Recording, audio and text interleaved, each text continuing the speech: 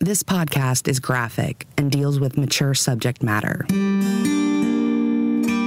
You're listening to True Crime Chronicles. This week, we're going to tell you a story that pits a sheriff in rural Georgia against a charismatic cult leader and his followers. For True Crime Chronicles, I'm Jessica Knoll. And I'm Will Johnson. They followed my every move. I got death threats by the hundreds. It never stopped. The Nuwaubians set up camp in a rural part of Georgia back in the early 90s. But it wasn't just a camp. It was hundreds of acres of land that the out-of-towners turned into a makeshift village. Some locals called it a cult or religion. Or if you lived next door to the Nuwaubians back then, you might have just seen it as a bizarre sideshow. Because they said they come from what? Rich. Planet Rich. Maybe the spaceship come in here and I could get away with them. You know, people talk about Waco. At the height, there weren't but 135 people at Waco. Hell, I had days out here where there were over 5,000 people. But whatever it was, a cult, a sideshow, or something else, it turned out to be a place of unspeakable abuse and secrets that would leave lifelong scars on anyone they touched. And when they were finally brought to light, those secrets uncovered the crimes of one man that went back decades. When I hear about the story of the Nuwaubians, it seems like every time I hear it, it starts with sort of a chuckle. Like, of course, it's kind of funny to think about an Egyptian city springing up in the middle of rural Georgia. But by the time you get to the end of the story, there's nothing to laugh about. I will say one of the first times I went out there, I said, you know, I just had this feeling this is going to go down bad. The hero of this story is the sheriff of Putnam County, Georgia, Howard Sills. Jessica, you had a pretty long chat with Sheriff Sills about the Nuwaubians. Yeah, I think it really defined the early years of his job in Putnam County. And it also had a major impact on his life, his personal safety, even the safety of his family. So we'll come back to Jessica and Sheriff Howard Sills, but we're going to start the story with a veteran newspaper reporter. Bill Osinski was a reporter for the Atlanta Journal-Constitution, and in 1998 he found himself in Eatonton, Georgia, about an hour and a half from Atlanta. 25 miles from the nearest freeway, and I was meeting with a lady, and we were chatting, and she asked me, have you seen our pyramid people? And I said, what?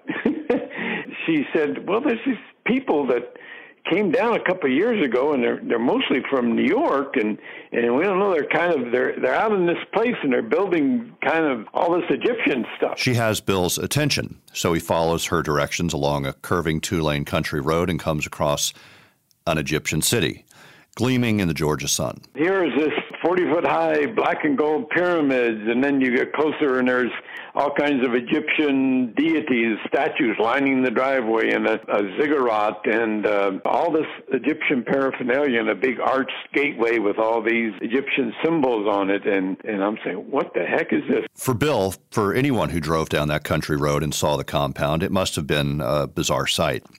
Doug Richards, a reporter with WXIA in Atlanta, also took that drive and spent some time inside the walls talking to members and touring the grounds. The group's leader is identified in literature as Malachi Zodok York. He says that he is from the 8th planet in the 19th galaxy of Eliwan, a universe far outside of this one. Does it make sense to you? We're from Orion. Dr. York is from Risk. He's from Orion. What's the deal? It's nothing strange. It's just new to the public. Are they a cult? Depends on the definition of a cult. Certainly there are many characteristics similar with other entities that are defined as cults. That's the voice of Sheriff Howard Sills. He's been the sheriff of Putnam County, Georgia, since 1997. He first heard about the Nuwaubian group before he took over as sheriff of Putnam County. At the time, he was chief deputy in neighboring Baldwin County. We would periodically get calls from parents saying my child's down there in a cult. You know, my child went off to college, and now I can't talk to my child. I can't see my child there in some kind of a cult. But that was just the beginning. The future sheriff would get to know a lot more about the group in the years that followed. But let's stay with Bill Osinski, the newspaper reporter who was also just starting to learn about the group in 1998. After seeing the compound for the first time, he goes back into the little town of Eatonton and starts asking around. He hears more about the leader, Dwight Malachi York, and the group of followers that arrived in Putnam County in the early 90s. I learned that these people were mostly from Brooklyn, New York, that came down here and built all these things. And they were living out there on this property, which had been basically a hunting preserve. But when he talks to Sheriff Howard Sills and hears about the calls from parents who can't reach their kids, his ears really perk up. Distraught parents saying, I can't make contact with my child, and she's at this place out near your town, and they won't let me talk to her, and she says she doesn't want to talk to me. The sheriff, Howard Sills, was actually afraid that he had a cult moved into his backyard. And that's enough to get Bill suspicious. He decides to keep digging. I got a copy of an FBI intelligence report which had investigated the group while they were in Brooklyn, and came out with a fascinating history that for 25 years, this group had evaded any criminal investigations, while in fact they were running basically a crime cult. Strong-arm extortion, bank robbery, massive welfare fraud, and one political assassination, all attributed to this group. All of a sudden, the strange roadside attraction with a leader from the 8th planet in the 19th galaxy was looking more sinister. Bill learns that the group once owned a whole section of Bushwick Avenue in Brooklyn, and they were basically untouchable. Even the police seemed to turn a blind eye and let them operate in the shadows, and sometimes in the clear light of day. He asks his bosses at the newspaper to send him to Brooklyn, New York. They were their own isolated community, and their guards they had armed guards patrolling the area. Heading up the whole organization was Dwight York, a man who used a veil of religion to mask a culture of corruption and crime. Dwight York was his real name, and he had come out of prison as a man in his mid-20s, and was apparently caught up in prison. He had learned about Islam, and apparently also learned that you didn't have to have much to set yourself up as a black Muslim leader. And here's the thing. In the context of the times, the police department and Muslim leaders were not exactly cozy. In fact, police were basically told to stay out of York's business. Things had gotten so bad that the police department ordered edicts telling their officers, you can't go into those mosques armed, you have to be escorted by public relations officials, you have to have permission from on high. So there's York, presenting himself as a sort of deity and recruiting followers. He didn't tell them that they'd have to give up all their possessions and their bank accounts and their family ties. What he told them was, why do you fool around with the white man's hand-me-down religion when we can have our own religion and make our own rules and educate our children our way? From the late 60s to the late 80s, Dwight York had a pretty good thing going, at least if you're in the business of building yourself up as a leader to a group of dedicated, loving followers. He had satellites in major cities around the country and half a dozen foreign groups, and they would all, pay him tribute, and they would come to Brooklyn once a year to honor him at his birthday, and of course everybody would bring money and buy some of his stuff. And what happened was the real Muslims got tired of him because to them he was a blatant heretic. I mean, he went into distinctly non-Muslim practices like performing at nightclubs as Dr. Love with his band Passion, and he claimed I was just going there to recruit. And, of course, the real Muslims didn't like that and a number of other stuff. That's also around when the FBI opened up an intelligence investigation looking into York as the leader of a domestic terrorism group. Clearly, York had worn out his welcome in New York, and that's when the journey to Georgia all started taking shape. He sent one of his concubines down to Georgia, and she settled on this tract in Nowheresville. Not long afterwards, he basically blew town. He took some of his favorites and invited other people down and moved to Georgia. When Bill says he sent a concubine, he's not being sarcastic. It helps paint the picture of York's lifestyle, or whatever you want to call it. At any rate, they finally make it to Putnam County, Georgia, and settle on this Egyptian theme, along with a philosophy cobbled together from various ideologies and religions. York was in the habit of spewing out writings and even had a Bible that he sold along with various pamphlets and handouts. He wrote hundreds of books. They're all just like glorified comic books. He just garbled it all together, got some of his people to make drawings of these various characters that he produced, and it's an impressive fake Bible that had, the leather covers and onion skin printing. It was a religion, but all it was, just his concoctions. But the real money was, get this, the nightclub. The centerpiece of the Putnam County property is a nightclub the group opened in October. At midday, it was in high decibel preparation for an upcoming party.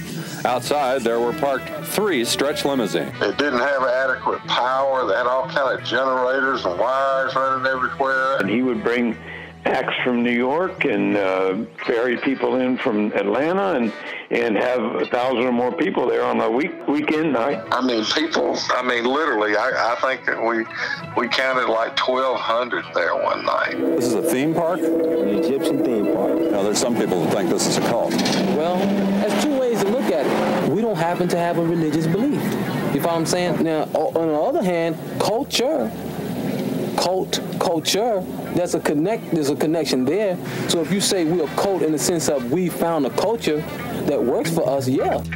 If you're the sheriff, the idea of a nightclub raking in money with no permits, no license, bussing in people for weekend parties, well, you can imagine how that went down.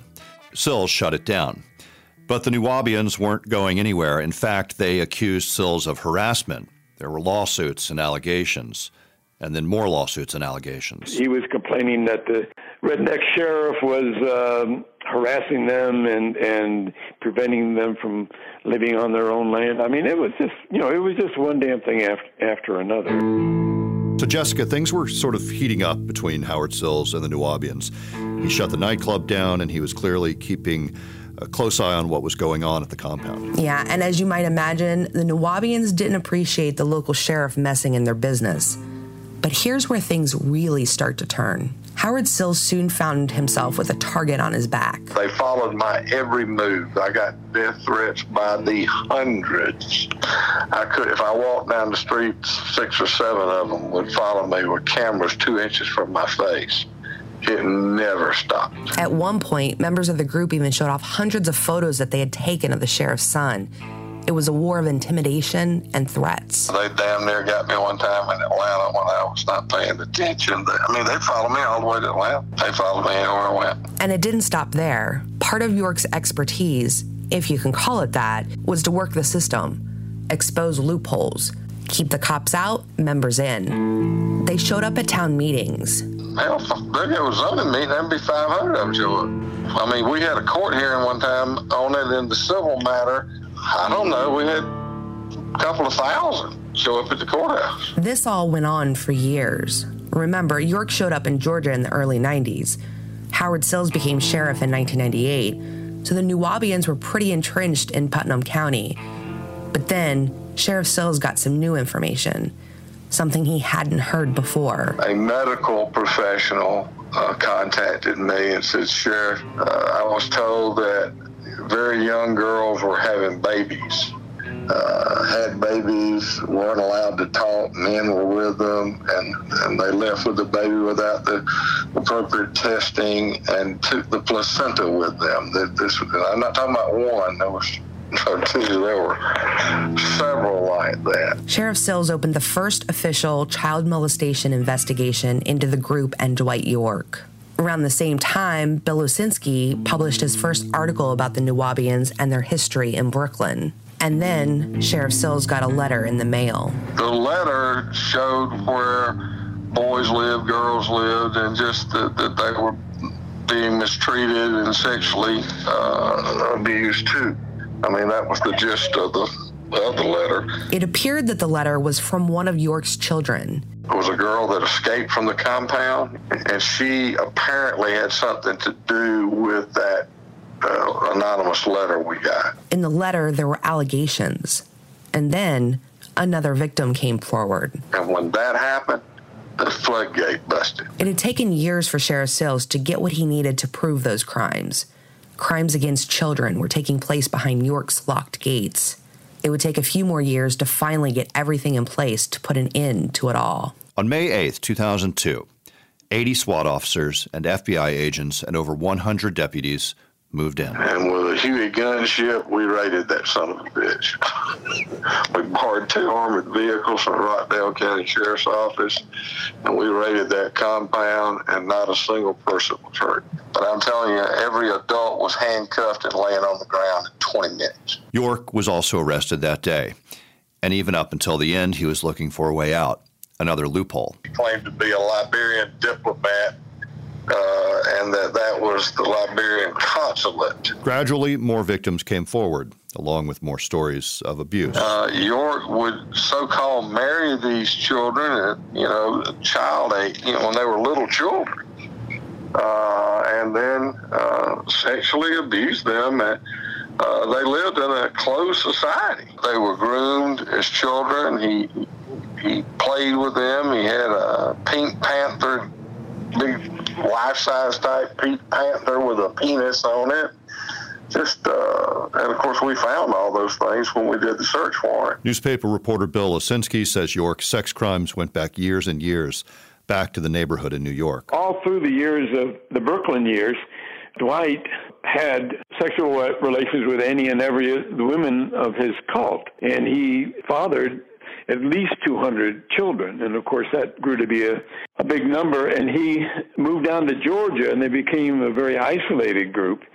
I don't know what his thought process was, but he kind of devolved. Instead of women above the age of consent, he started going lower and lower, and to the point where he started molesting the children, particularly the children of his most loyal followers, the ones who would be least likely to believe the children, and so he got away with that for another 8 years or more down here in Georgia. When Dwight York was finally arrested in 2002, he was charged with more than 100 counts of child molestation.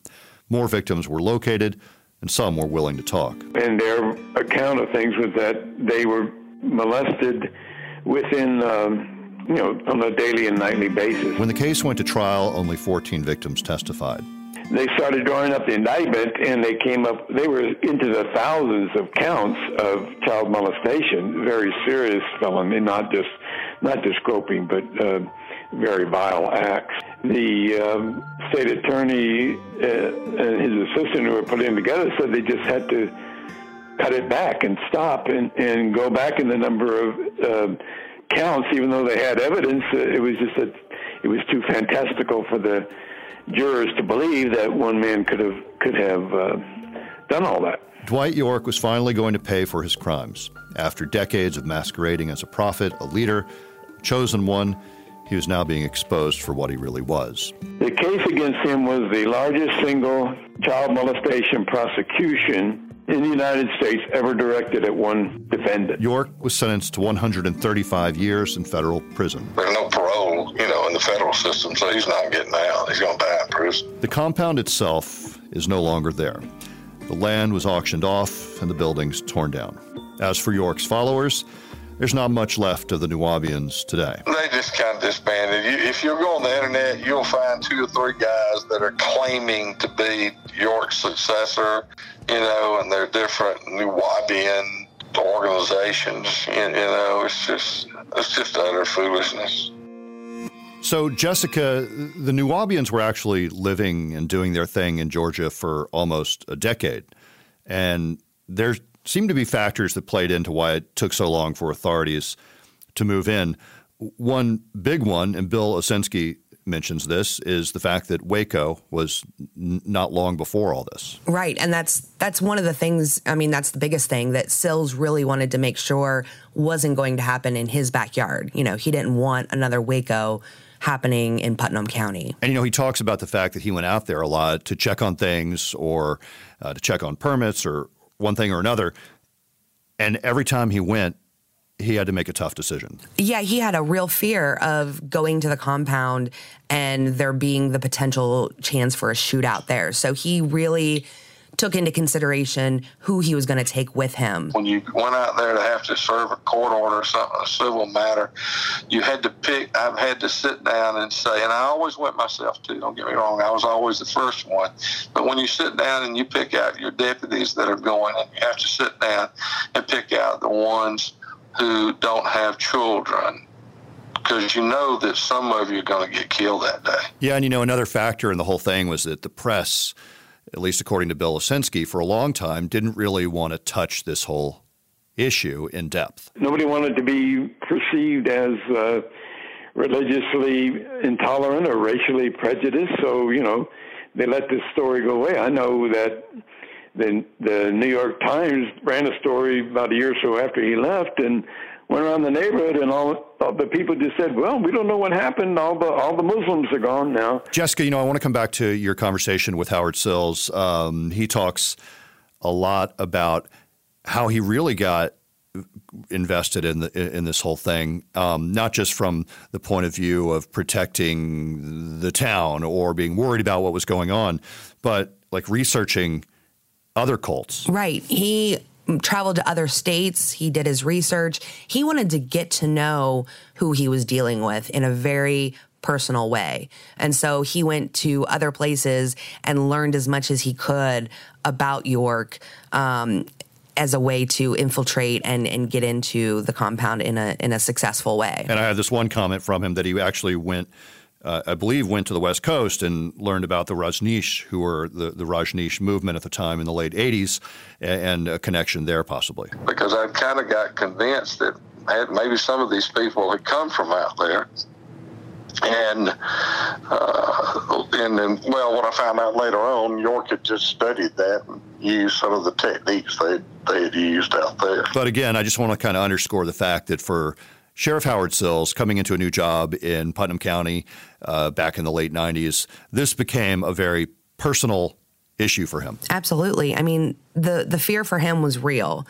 And anyone who's ever met Sheriff Sills knows that he's a tough guy. So for him to have a real sense of fear, it had to be pretty bad. He told me that he had FBI agents waiting for him to turn on the car.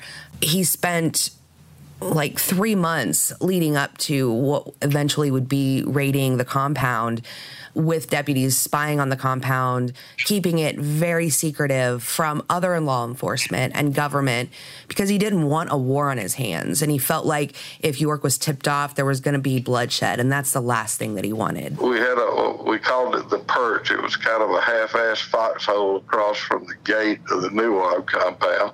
There was a deputy or me 24 hours a day from February, March, and April watching that compound. No matter how cold it was or how much it rained, we were there. I have to say I was working and living in Georgia around this time that some of this was going on in the later 90s, and I'm surprised to say I hadn't heard of them. But I guess that sort of speaks to the whole story, that a lot of us hadn't heard of it until maybe the eventual raid went down, the charges against York. But even then, I feel like this story has gone unreported. I mean, when you think about the fact that there were, so many victims. Right. And I lived there for the last 3 years, and I had never even heard of this. And I've done stories in Putnam County with Sheriff Sills, and I had never heard of this until now. Well, join us again next week, where we will have yet another story, oftentimes ones you have not heard of. Jessica, people can learn more about you. You have an amazing Facebook group, right? Right. We have a Facebook group called Gone Cold: Unraveling Mysteries, and that's where we discuss cold cases and true crime, and you can be part of the conversation by going there. True Crime Chronicles is a Vault Studios production. You can tell your friends to listen, subscribe, rate, and review our show on Apple Podcasts, Spotify, Stitcher, Google Podcasts, and all major listening apps. We'll be back next week and every week with a new episode and a new case. For Vault Studios, I'm Will Johnson. And I'm Jessica Knoll.